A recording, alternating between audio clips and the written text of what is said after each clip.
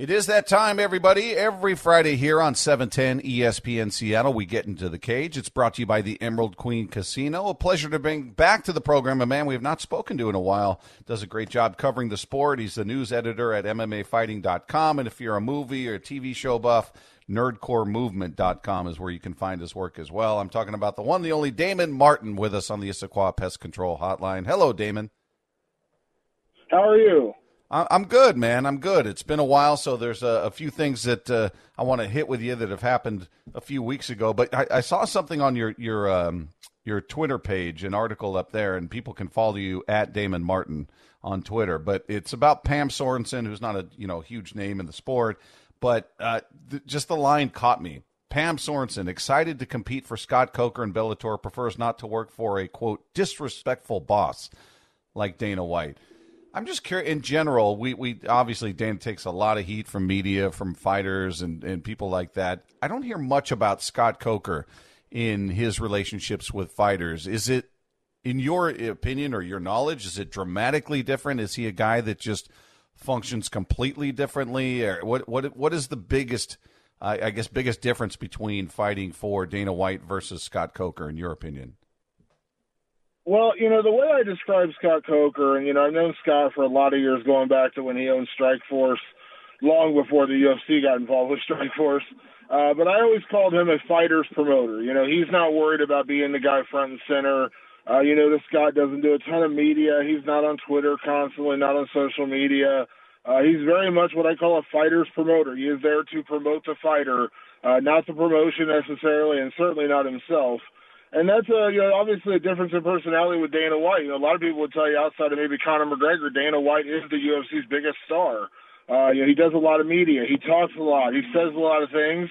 He upsets a lot of people. Now, there's a certain quality to that kind of bombastic attitude that Dana has, and it's gotten him very far in this industry. And I think he gets along with a lot of people, but there's a lot of people he clashes with as well. And he clashes with them publicly, which is, can get kind of ugly. Now, does Scott have clashes with people, behind the scenes? Probably. I know there's been a couple of instances where I know people have been kind of upset with the way they're promoted or fights they didn't get, things like this. But usually it's not a super, public battle, because typically they take care of things before it gets to that point. It's just a complete difference in personalities. And I know from talking to Pam, she had told me that, she actually was holding out to go to the UFC. That was her hope. She wanted to go to the UFC, but then, Dana White had made some pretty disparaging comments about featherweights and, why they really hadn't built that division up, around Amanda Nunes after Chris Cyborg left. And, I get it. Do you really want to work with someone who has more or less said your division doesn't really matter and they're only keeping it around because Amanda Nunes is the champion? I mean, that's not exactly the best job stability in the world. So I get it, and I understand her position. How dramatic is the pay difference between the two promotions in your opinion? I know it varies from fighter to fighter and depending on their draw and things like that, but just for that fighter that's down on the card that may not be a household name, the win and the show money and the win money, how dramatic is that difference, do you think?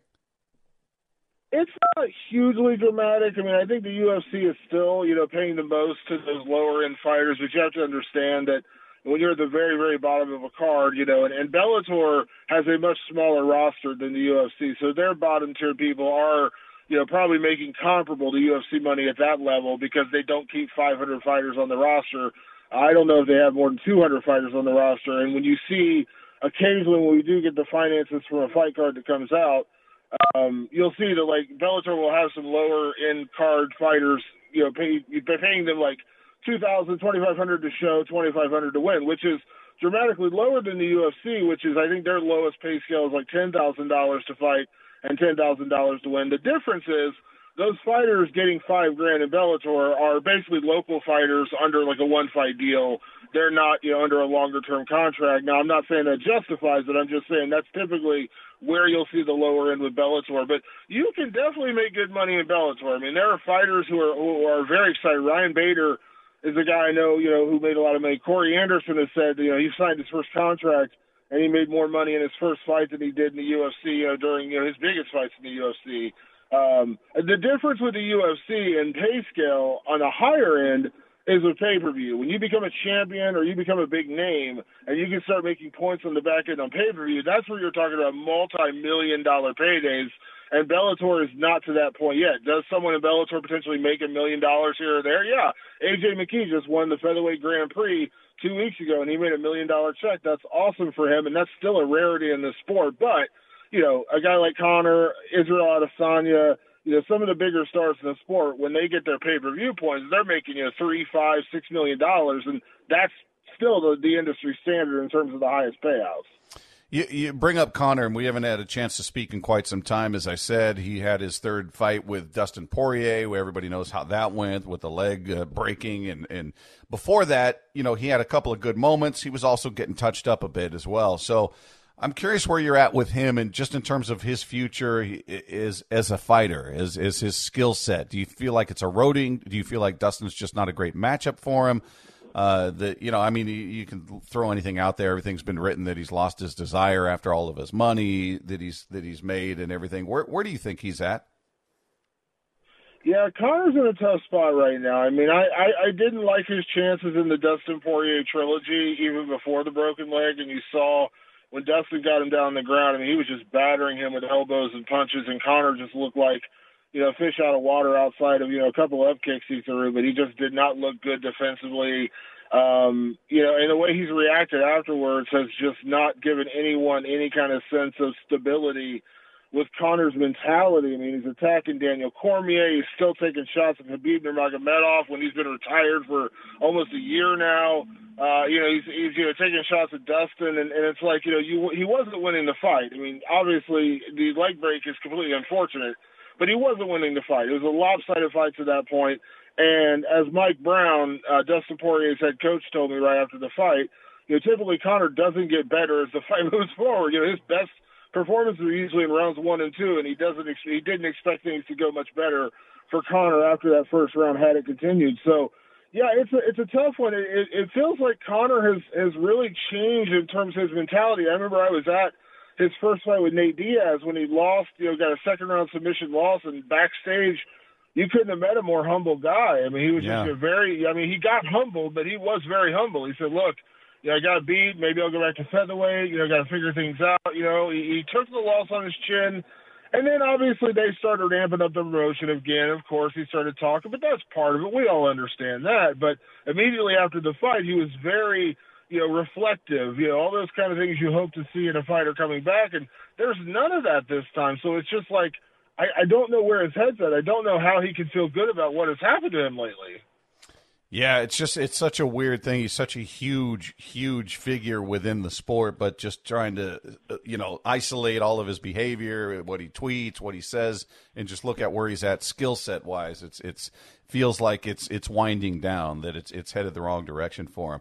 Hey, the big fight that just took place that everybody's very excited about is the Ciryl Gane, Derek Lewis fight. And while Gane is incredibly, you know, mobile and multifaceted for a guy his size, for a heavyweight, you couldn't find a better opponent to look good against than Derek Lewis. And I love Derek Lewis. I love his personality. I love his one-punch power. If he hits you, chances are the lights are out.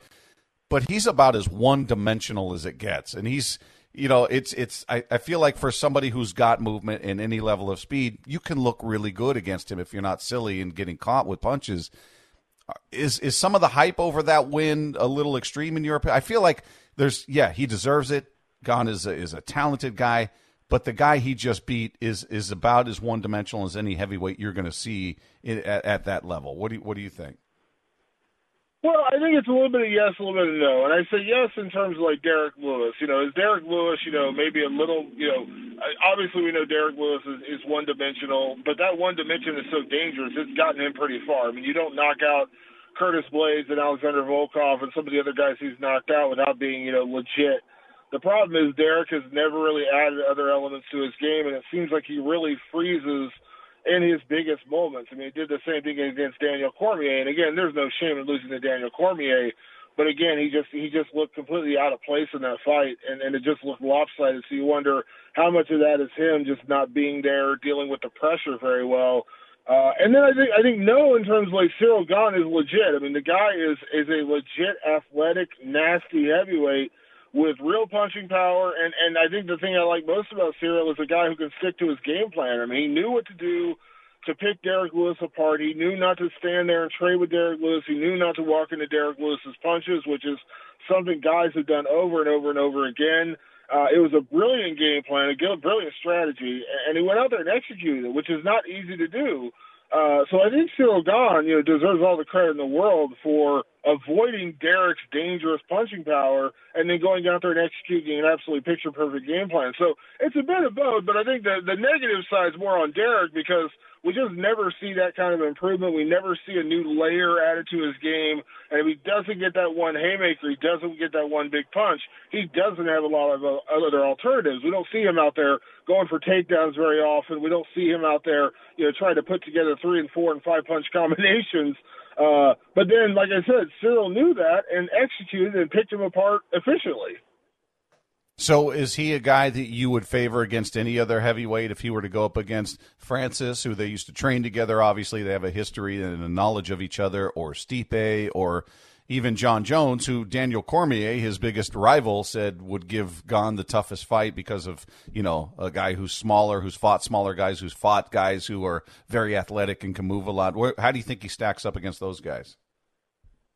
Yeah, I think DC's analysis of Gane is pretty spot on. I mean, this is a guy who, incredible movement, incredible footwork, doesn't put himself into danger, and that is a huge key in heavyweight fights. I mean, I don't care if you're Derek Lewis or you're the number 30 ranked guy in the UFC. One big punch from a heavyweight can knock you out. I don't care who you are. So the fact that Cyril Gane has shown incredible defense really does him a credit, in terms of his future in the sport. So does he have a chance to beat Francis? Absolutely, I think he does. Francis, we saw in his last fight with Stipe how much improved he was. His movement was better. His defense was better. His striking was more on point, not looking for that one big shot. But again, I think Cyril Gane is a guy that could potentially give him problems if he does stick to a game plan, stays on the outside, stick and move, doesn't get drawn into big exchanges with a massive knockout striker like Francis. Stipe the same way. I mean, like I said, Stipe has typically had very good footwork and very fast movement, but we know Stipe can get hit, and Cyril hits hard. So that's an interesting matchup. I think Cyril could win that one as well.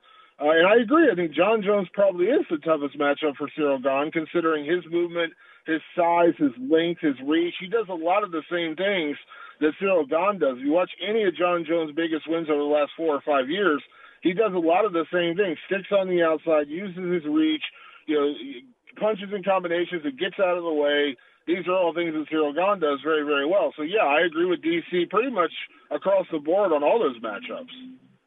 All right, last thing before I let you go. On a scale of 1 to 10, what's your level of excitement to see Jake Paul and Tyron Woodley match up with each other? And I'll give you one more on that, Tito Ortiz and Anderson Silva.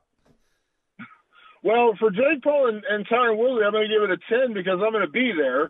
I'm going to that fight. It's in Cleveland, Ohio, so I'm actually covering that one in person. So I'm giving that one a high score because I am excited. I'm going to be talking to Jake this week.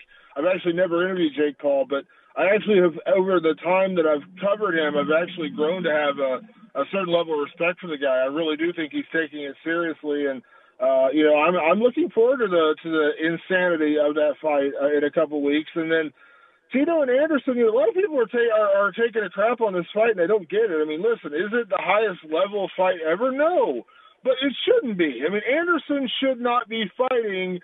He should not be fighting Triple G. He should not be fighting Canelo. He should not be fighting the best guys in the world in boxing. He's fighting Tito Ortiz. It's a low-risk, high-reward fight for Anderson, and the same for Tito, although I think Anderson's going to style all over Tito in the boxing ring. I think it's going to be a pretty lopsided fight. But, again, I think it's a low-risk, high-reward fight for both guys. Am I excited about it? Sure, it's fun. I don't know why it's wrong to have fun in this sport. I have not had as much fun watching an Anderson Silva fight as I did in his boxing match against Julio Cesar Chavez Jr. as I have any of his UFC fights in the last 5 years, because Anderson looked like he was just so joyful and looked so excited to be in there, looked like he was having the best time of his life in there. And that's what I want to see out of a guy like Anderson Silva, a legend who still obviously has something left in the tank. So, yeah, I don't know that I'd rate it a 10. I mean, I might put it like a 7 or an 8 just because it is, Anderson versus Tito in a boxing match. But at this stage in their careers, why not?